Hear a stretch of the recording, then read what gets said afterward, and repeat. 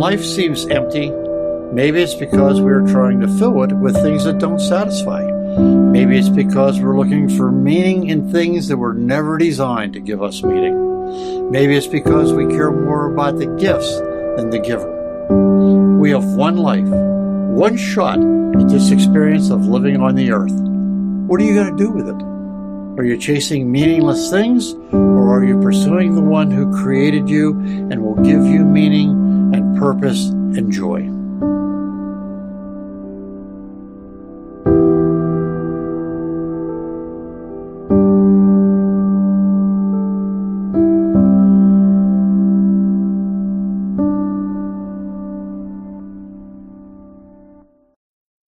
Open up Ecclesiastes chapter 5. I probably said that like 20 minutes ago, right?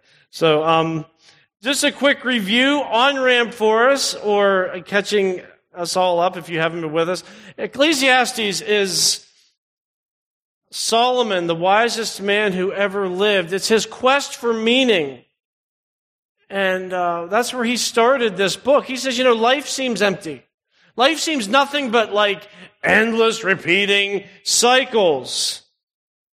And he said pleasure and projects and possessions, they don't matter.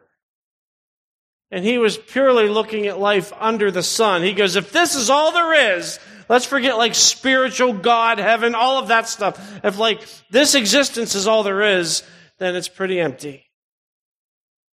But then he introduces the Lord, right? And he tells us that God appoints seasons for us, good and bad. He puts eternity in our hearts, and he calls us to fear him. And meaning in life only comes from faith.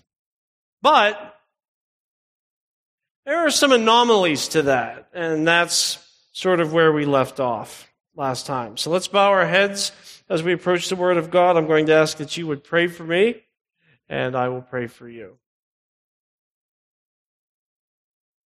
Father in heaven, this church was planted on the belief that your word does your work. We still believe that. We still see it changing lives. We still see it bringing the dead to life, healing marriages, breaking addiction. And I pray today, Father,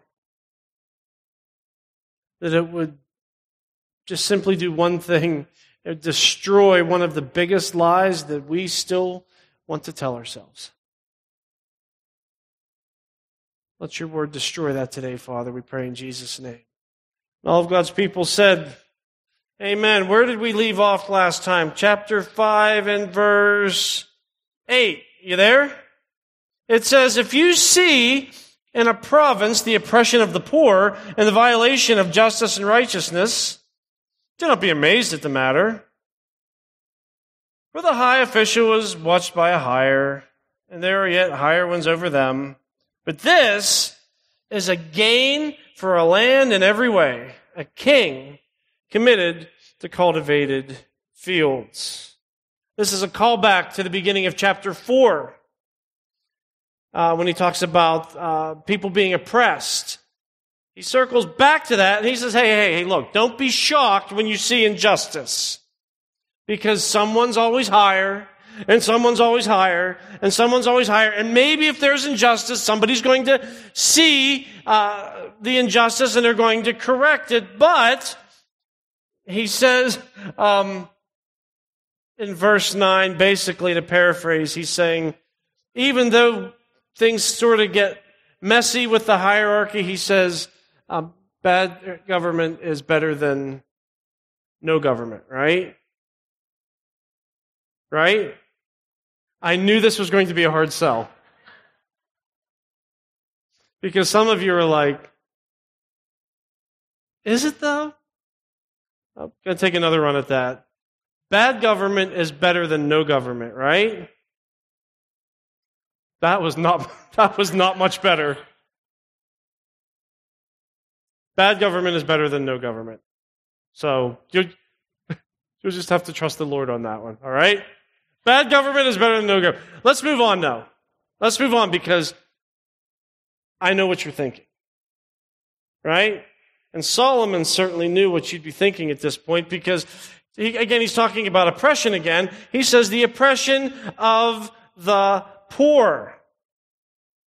And it is true. It is often the poor who are disadvantaged. It is often the poor who are oppressed. So I know what you're thinking. You're like, well, that is an easy workaround. Just don't be poor. Right? I mean, honestly, if money's an advantage and poor people are oppressed, here's how you fix that. Just don't be poor. All right? We can get the worship team back up here. We're going to close. But hang on. Easier said than done, right? Because in this next section that we're looking at, what Solomon says is this. Look, money isn't the magic wand to happiness. And today we're going to talk about money. Awesome, right? It's on our minds a lot lately. Especially very recently, isn't it? Inflation. Have you noticed the price of gas, ladies and gentlemen? And I heard that we're in a recession. But then I heard that we're not in a recession. Because we've changed the parameters of what... Are we in a recession or not? Okay, we'll go with whatever you just said.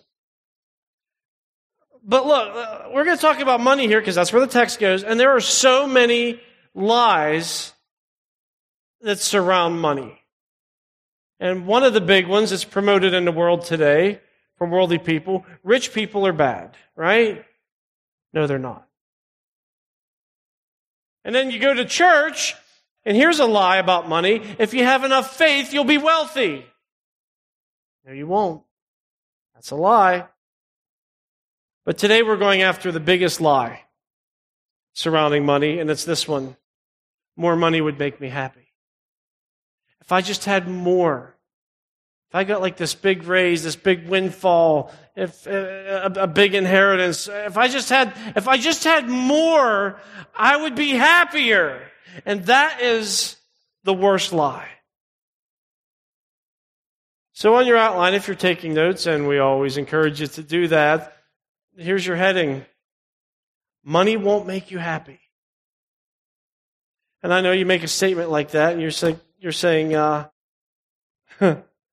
still kind of think it might. Well, let's see what God says. Money won't make you happy. Number one, write this down. More money brings more problems. More money brings more problems. You know, when I originally wrote this down, I had like mo money, mo problems. Can I confess something to you? This isn't in my notes, but I got to confess something to you. When I wrote that down, because I referenced that back when we talked about this before, I thought I was being kind of like hip and current and like I'm going to resonate with the kids because I thought that was like kind of new-ish. So I did a quick Google search. Do you know that's from like a song from the 90s? You knew that? You knew that. And not one of you said anything to me the last time I thought I was cool saying that.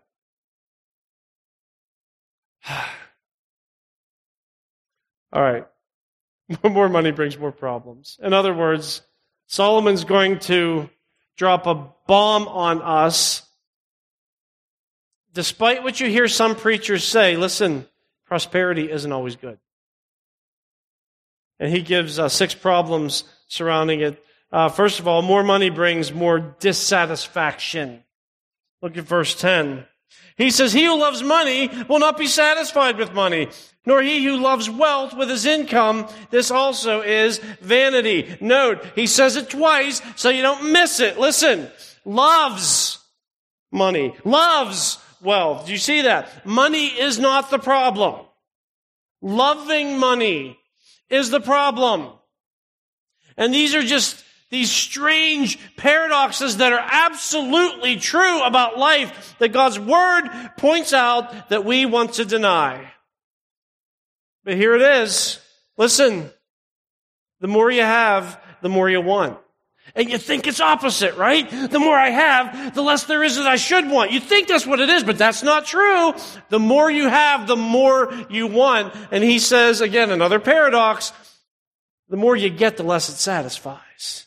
Again, we think it's the opposite, right? The more I get, the more satisfied I should be because there's not as much stuff that I don't have. And he goes, that's the opposite.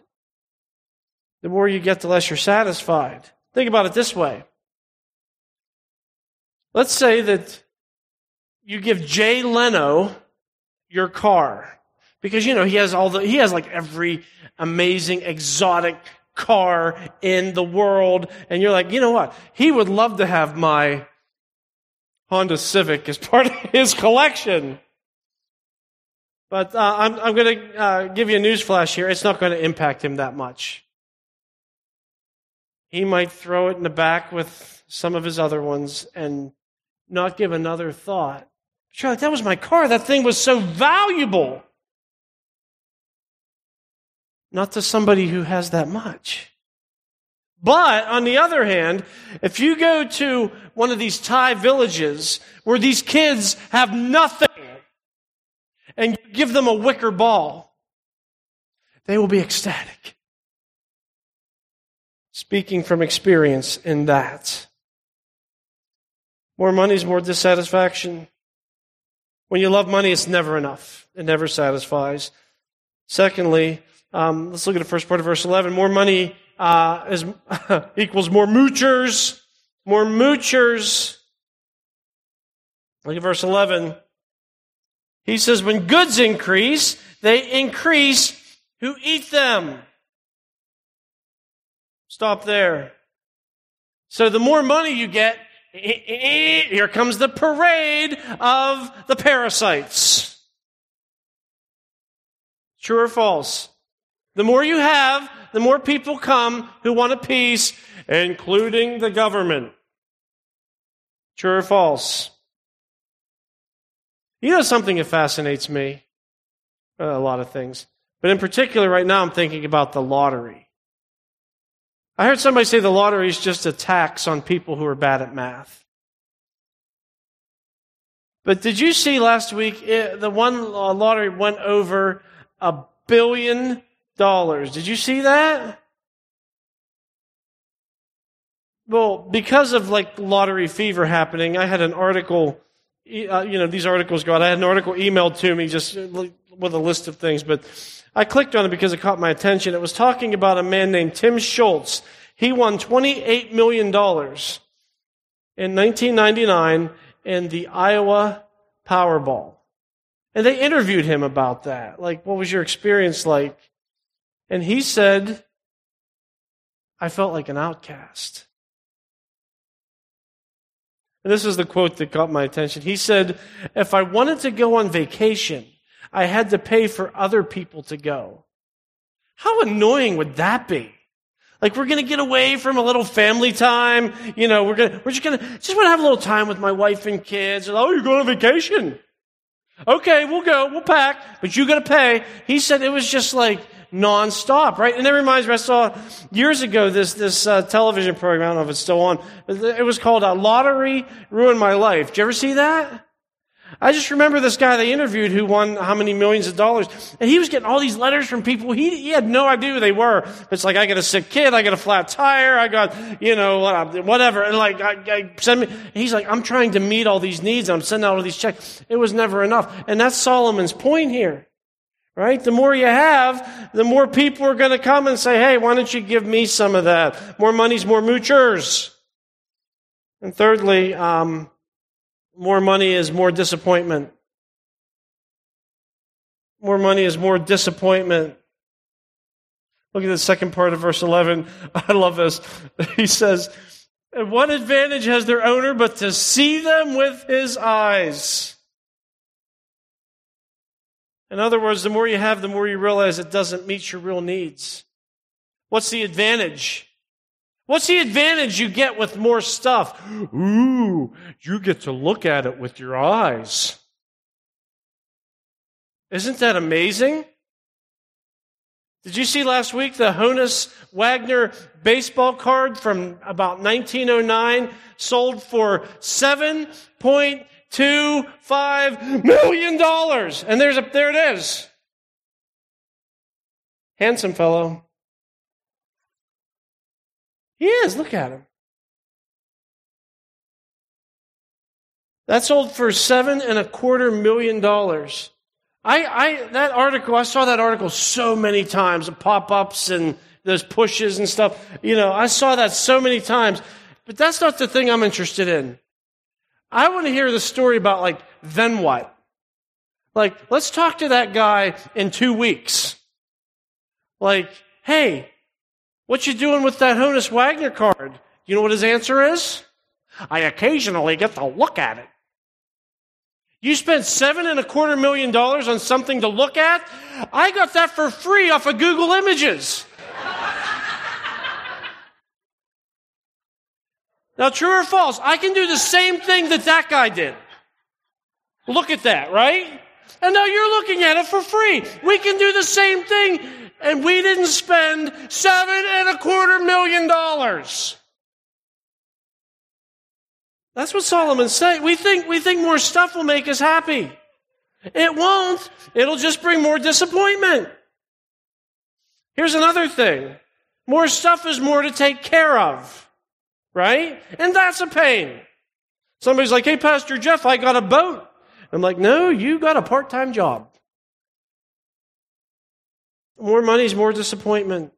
Moving on, more money is more to worry about. More money is more to worry about. Look at verse 12. He says, sweet is the sleep of the laborer, whether he eats little or much, but the full stomach of the rich will not let him sleep. He says the working man gets a good night's sleep. The rich man cannot get a good night's sleep because he's got too much going on. I can't unwind. I just got so much to think about.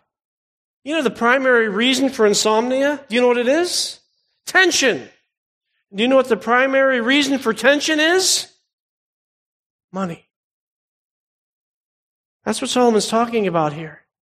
He goes, it's hard for rich people to get the rest because it's worry. It's so much worry. They lay down and what if the stock market crashes or what if it drops? What if you have a significant drop again? Well, am I going to be able to get this tax thing figured out that I've been working on all week? And I got to call some people about that. And how's inflation going to affect my spending? Because we really had to adjust some things. I got to make sure I talk to accounting tomorrow. And you see? The more you have, the more you have to worry about. Perhaps that's why in Matthew chapter 6 in the Sermon on the Mount, Jesus taught about treasure. And then immediately, he taught about worry.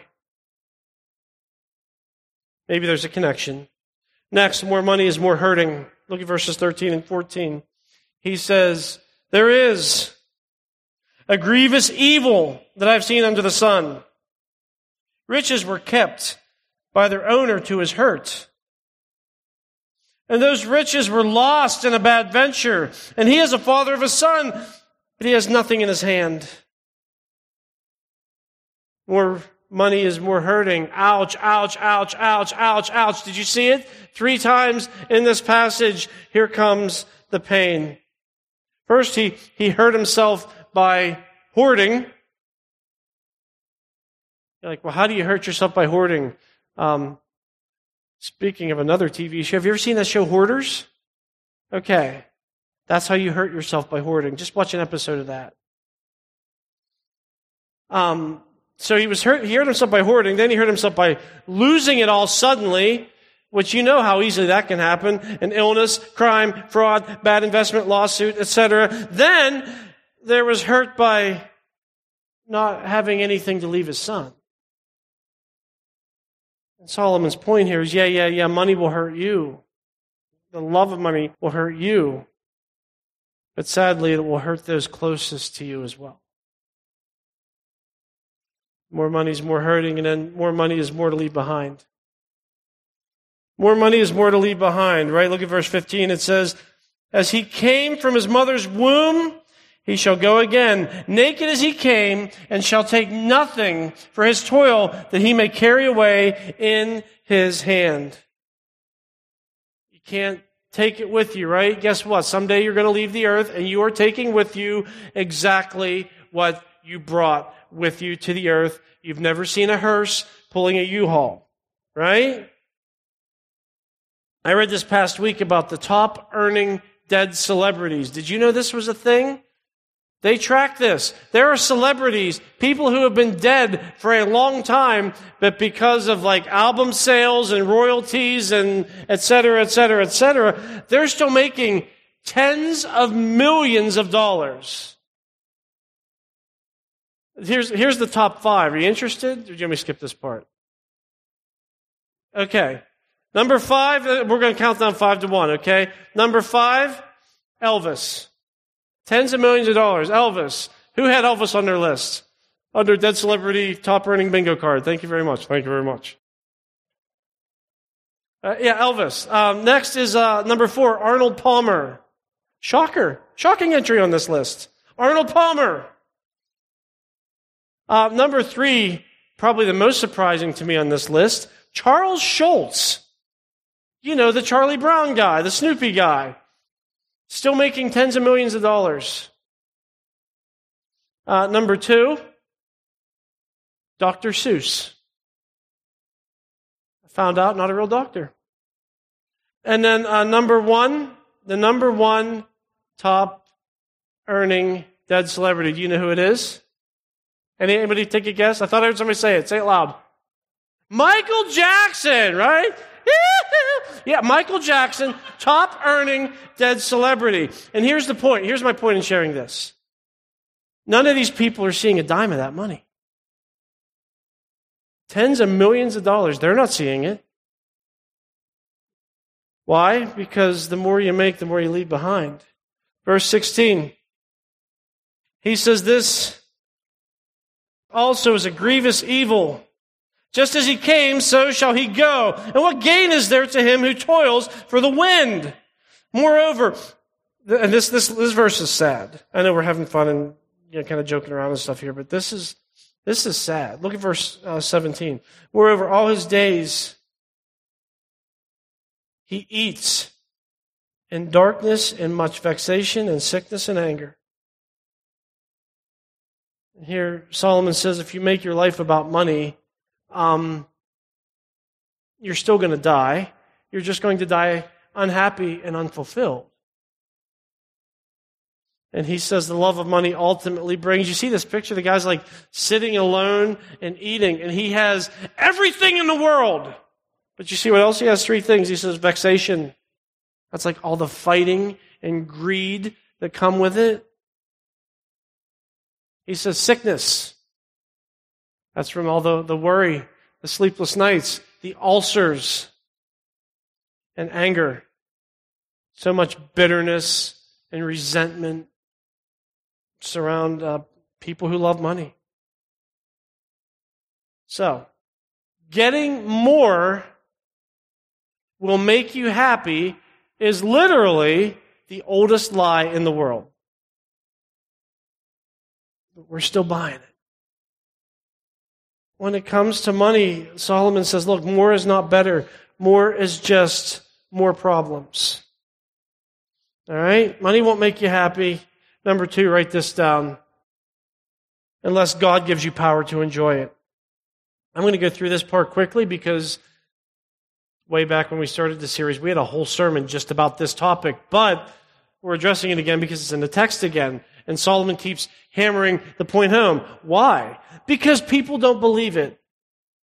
This is like the theme of Ecclesiastes. Look at verse 18. He says, behold, what I have seen to be good and fitting is to eat and drink and find enjoyment, and all the toil with which one toils under the sun, the few days of his life that God has given him. For this is his lot. He says, everyone also to whom God has given wealth and possessions and, here it is, power to enjoy them and to accept his lot and rejoice in his toil. This is the gift of God. Stop there. Just a word here for the person that's like, yeah, you know what, you're right. Rich people are bad and greedy, and it's, if you think wealth and possessions are bad, he reminds us that God gives that, right? God gives wealth and possessions. All right, so when you look at disgust with somebody that has stuff, or you want to criticize or condemn someone who has stuff, I want to remind you where they got it. Because according to God's word, he is the one who gives it. So you can take it up with him. But money, listen, this is what we're so backwards on this. Money isn't bad. It's not inherently good either. Money's a tool. That's really all it is. And what's bad or good is your attitude towards it. You're like, well, what determines my attitude towards it? He tells us again right here. It's when God gives you the power to enjoy it. That makes the difference. That's a call back to chapter 2. Enjoyment is a gift from God. You have to live a life of faith. You're like, well, okay. Now that you say that does sound familiar, but what does the life of faith look like? Well, he tells us. Look again at verse 19. This is so important. He says to accept your lot and rejoice in your work. You see that? Accept your lot and rejoice in your work. Do you know another way of saying that? It's called contentment. That's what that is. This is where I am. This is what I do. And I'm okay with that. Contentment. Joy is knowing God. Joy is taking everything in life from the hand of God with gratitude and being content with whatever he gives you. Look at verse 20. He says, for he will not much remember the days of his life because God keeps him occupied with the joy in his heart. There it is again. God keeps him occupied with the joy in his heart. What does that sound like? Same thing. Contentment. Contentment. Some people only live in the past. Good or bad, right? Some people only live in the past. Well, back in the day, I was awesome and I was in shape. You should have seen me back then, and I was good looking, and I was really something. I was really amazing back in high school. Like, that was years ago.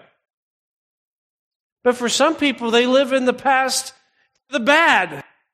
But you don't understand. When I was in 4th grade, a teacher said something mean to me, and I haven't really been able to get over it. And it was just so hard. And when I was growing up, my parents would only buy the generic Rice Krispies, and it was, you don't know how hard my life was. And some people they live in the past. And he's like, no. When you live life from the hand of God, I'm just focusing on today. Everything he has for me today, everything that he's giving me today, everything he wants me to do today, I'm just going to rejoice in that. Look at chapter 6. He says, there's an evil that I've seen under the sun, and it lies heavy on mankind. A man to whom God gives wealth, possessions, and honor, so that he lacks nothing of all that he desires. Yet God does not give him power to enjoy them, but a stranger enjoys them. This is vanity. It is a grievous evil. Again, you can have it all, but not the power to enjoy it. God has to enable enjoyment. And again, Solomon keeps talking about it because we can't get it in our heads. We're like, no, I deserve this. I have a right to this. I'm going to get this, and it's going to make me so happy. Not without God, it isn't. Look at verse 3. He says, and you'll notice a little hyperbole inserted here. He says, if a man fathers 100 children, You know that family would come to this church. True or false? If a man fathers 100 children and lives many years, so that the days of his years are many, but his soul is not satisfied with life's good things, and he also has no burial, I say that a stillborn child is better off than he. For it comes in vanity and goes in darkness, and in darkness its name is covered. Moreover, it has not yet seen the sun or known anything, yet it finds rest rather than he. More hyperbole here. He says, even though he should live 1,000 years, twice over, yet enjoys no good. Do not all go to one place? Long life, big family, without enjoyment, without contentment. It's grievous. And he uses a pretty hard illustration here, doesn't he? He says a stillborn child is better off than a man who lives a long life and has everything but doesn't enjoy anything. And why is that, Solomon? He goes, look, you have the stillborn child and you have this rich guy that never enjoyed it. He goes, look, they're both going to die. But the stillborn child has the advantage because they never had to face the pain of an empty life apart from God. Verse 7, he says, all the toil of man is for his mouth, yet his appetite is not satisfied. Like, how much is enough? It's never enough. What advantage has the wise man over the fool? And what does the poor man have who knows how to conduct himself before the living? Better is the sight of the eyes than the wandering of the appetite. This also is vanity and a striving after wind. Look, he's just saying, look, it has to come from God. It has to come from what you can't get it by your own effort. Not hard work, not wisdom, not charm, enjoyment, satisfaction, contentment. All of that only comes from God. Again, church, listen. Money isn't good or bad. But I have to say this. The rich people are at a huge spiritual disadvantage, according to Jesus. Remember, Jesus said how hard it is for the rich to enter the kingdom of heaven. And it's not because God doesn't love the rich. It's because in many cases, the rich don't love God. Because their affections have been so spent on everything else. And their capacity to seek and pursue and love is spent on so many other things. There's none for God. There's no recognition of need at all. And it's so hard to preach the gospel here. In this area, and I know there are people that stream this all over the world. I'm talking about geographically where this church sits and geographically where most people are coming from in this neighborhood to this church. This is a hard place to preach the gospel because, listen, if you're sitting there today with your arms folded and you're like, shame on those rich people, shame on those rich people, listen, every single person in this room and who is usually in this room, we are all rich people. We're all rich. Every single one of us have more than we need. Who can honestly stand today and say, I am seriously lacking something? Anybody at all? Anybody? Anybody at all here say, I'm not sure when my next meal is coming? And that's not to condemn you for having stuff, because wealth and possessions come from God. But listen, Solomon's point here is if you're not living in conscious gratitude and contentment, that means God hasn't given you the power to enjoy what you have. And you will never be satisfied no matter what you acquire. So, money won't make you happy unless God gives you the power to enjoy it. And then finally, and I know this was a chunk, but listen, I didn't preach for a month. I've just been stockpiling this stuff for a month. You had to know this was coming. You had to know. Money won't make you happy. Number 3, right this time, because God said so. You're like, man, you should have started with that. Because that's like settles it, right? Money won't make you happy because God said so. And that's the fun thing about money. Because as soon as you mention it, it starts arguments, right? Do not raise your hand, but how many of you have had arguments in your home about money? It happens. Don't raise your hands, but how many of you have had arguments at work about money? How many of you have been in a church that has argued about money? Money brings arguments, right? But here's the worst. People don't want to argue with God. And that's where we're going here. Solomon says, despite everything that I just said, there are still going to be some people that want to argue with God about this. Like, yeah, I know what you're saying, and that's for other people, and that doesn't really apply to me, because I'm going to be honest with you. If I did have more, I would be happy. I wouldn't be one of those discontented people, and I don't know why my arm's waving like a noodle, but I wouldn't be that guy. Money will make me happy. Money will make me enjoy life. Having more won't ruin me, because I'm not like that. Well, look at what... Look at what he says. Whatever has come to be has already been named. And it is known what man is, and that he is not able to dispute with one stronger than he. The more words, the more vanity, and what is the advantage to man? He's saying, you're going to argue with God on this? Really? He says, God knows what we are. God knows how we function. God knows what will satisfy us, and God knows what will not satisfy us, because He created us.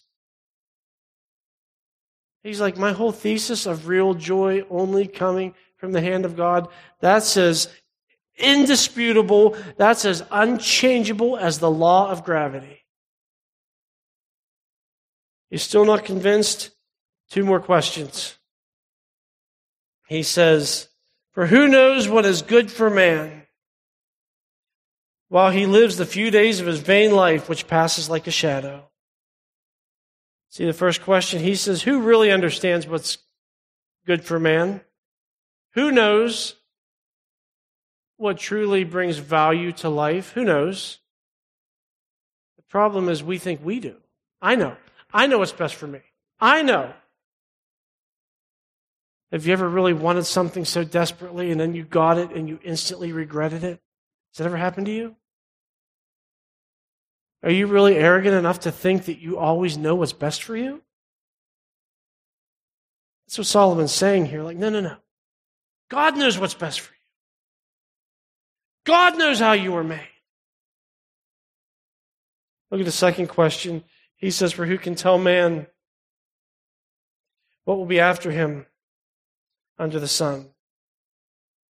In other words, who knows what's coming ahead? Who knows? Who? God does. Who knows the consequences of the choices that we're making today? So is it possible that we don't always know what's best for us? That the one who created us knows us better than we know ourselves? Is that possible? And that's sort of Solomon putting his final stamp on this to say, look, money's not going to make you happy because God said so. Church, trying to be happy using money is not only wrong, is not only completely unsuccessful, but it's impossible. Because it's just not how we were made. If you gave a salad to a lion, would he be satisfied? Kind of violates nature, doesn't it? If you gave a steak to a cow, would she be satisfied? She'd be a little offended. But that violates nature. Listen, in the same way, you are a spiritual being. And you cannot satisfy the spiritual with the material. It goes against nature. It doesn't work. It never has, and it never will. And Solomon tells us, and a couple thousand years ago, Jesus told us again, God's word today, sitting in your lap, still tells us money will not make you happy. Not just it won't, but it can't. There's only one thing that can satisfy the spiritual. There's only one thing that can really bring contentment to the inner person. And that's having a relationship with your God. It's having your sin forgiven. Because the Bible says we're all guilty before God of sin.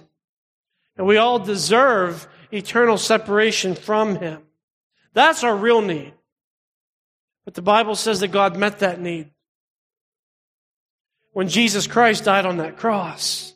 He died to take your sin away so that you can stand before God forgiven.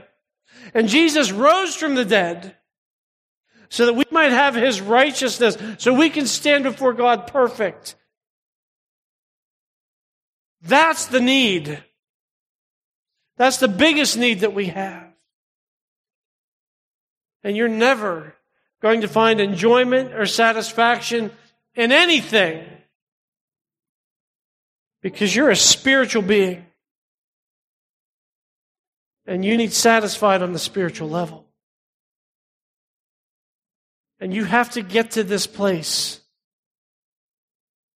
where you stop chasing after the things. When I get this promotion, when I get this raise, when I get this new job, when I get this, when I am able to buy that boat, when I'm able to get... None of that's going to matter until you get to the place where you say, Jesus Christ is enough for me. So I want you to stand. And today, I want that to be the declaration of your heart. That maybe there are some people that have been there and you're like, I haven't been there in a long time. I kind of drifted from that. Can we renew that commitment today? Say, no. Christ is enough. Or maybe there are some people here that need to make that declaration for the first time. Say, yeah, I've spent my life chasing after stuff, and you're right. Solomon's right. It hasn't brought me any happiness. Jesus Christ, He is what I need. But as a church, I want this to be the declaration of our hearts. That we lift up our voices before the Lord. We say, Christ is enough. Christ is enough. Christ is enough. This is Pastor Jeff Miller, and I would like to thank you again for listening to the podcast of Harvest Bible Chapel, Pittsburgh North. And a question that I get asked frequently from people is this: how can I support your ministry? Well, I got good news for you. It is easy and it is secure. All you have to do is go to harvestpittsburghnorth.org/giving and follow the on-screen directions, and you can give online to support the ministry of Harvest Pittsburgh North. So until next time, this is Pastor Jeff Miller saying thank you again for listening to the podcast of Harvest Bible Chapel, Pittsburgh North.